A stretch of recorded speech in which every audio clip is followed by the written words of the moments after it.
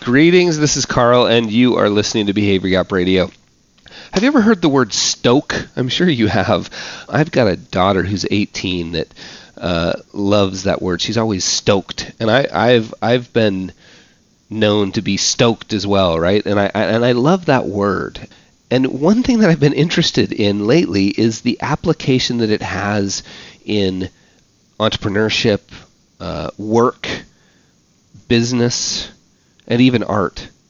Have you ever noticed people that are stoked? You know, it's that word comes from, I think, the skate and surf scene, and I'm curious about its application in the business and entrepreneur scene, among people who are doing things, creating things. This word stoke, because I've noticed certain people have it.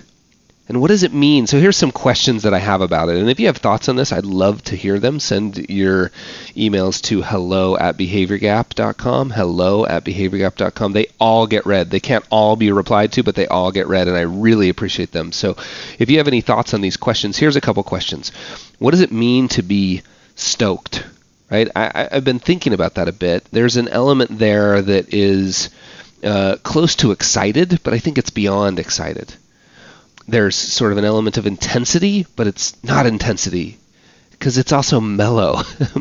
Most stoked people are also pretty mellow, which is an interesting mix. I'm not even sure that what I just said is correct, but there's an element there that's hard to pin down. There's an element of being sort of revved up.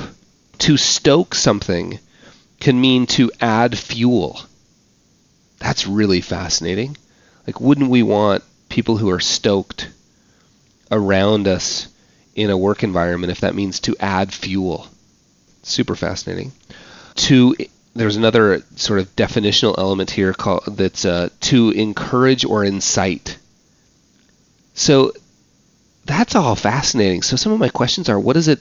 Who are these people that are stoked? I remember my 18-year-old daughter would say to me, like I would say to her, actually, when we were backcountry skiing, when we were about to go down this, a fantastic ski run with a bunch of new snow, light Utah powder, and I'd say, "I'm stoked. Are you stoked?" And she'd be like, "I'm stoked." What does it mean to be stoked? Who are these people that are stoked? Can you be that in a business setting? Is it something that indeed can spread, like the definition, to encourage and incite? Can it be something that can be nurtured and encouraged and learned in other people? I think the answers to all of those are yes, but I'm interested in exploring that more. If you have thoughts, and particularly what I'd love to know is if you know someone who you would describe as like always stoked. In fact, it's really interesting. I've been going to the gym recently, and there's a guy there, and I don't know his name yet, but he comes in, and when he comes in, he is stoked. Every time I see him, he's kind of excited. Now, I sometimes am dragging and tired, and he's stoked. He's always friendly. His hair is always a bit messy. He looks like he's ready to go. I had a business partner once. His name was Paul, and Paul was always stoked in a completely different way. He was always stoked. I knew a doctor once. He was an emergency room doctor, and I was talking to the nurses and the staff at the emergency room that he worked at, and this doctor used to come in and sort of ring a bell almost. He was so excited to get to work. Like, let's get to work. Let's help some people. He was excited to relieve pain and suffering. He was excited to help all the staff, move through stressful situations. He was just stoked to be there. Do you have any examples like that? If you can think of any, shoot me an email, hello@behaviorgap. I'd love to hear your thoughts on being stoked. Thanks, and that wraps up another episode of Behavior Gap Radio.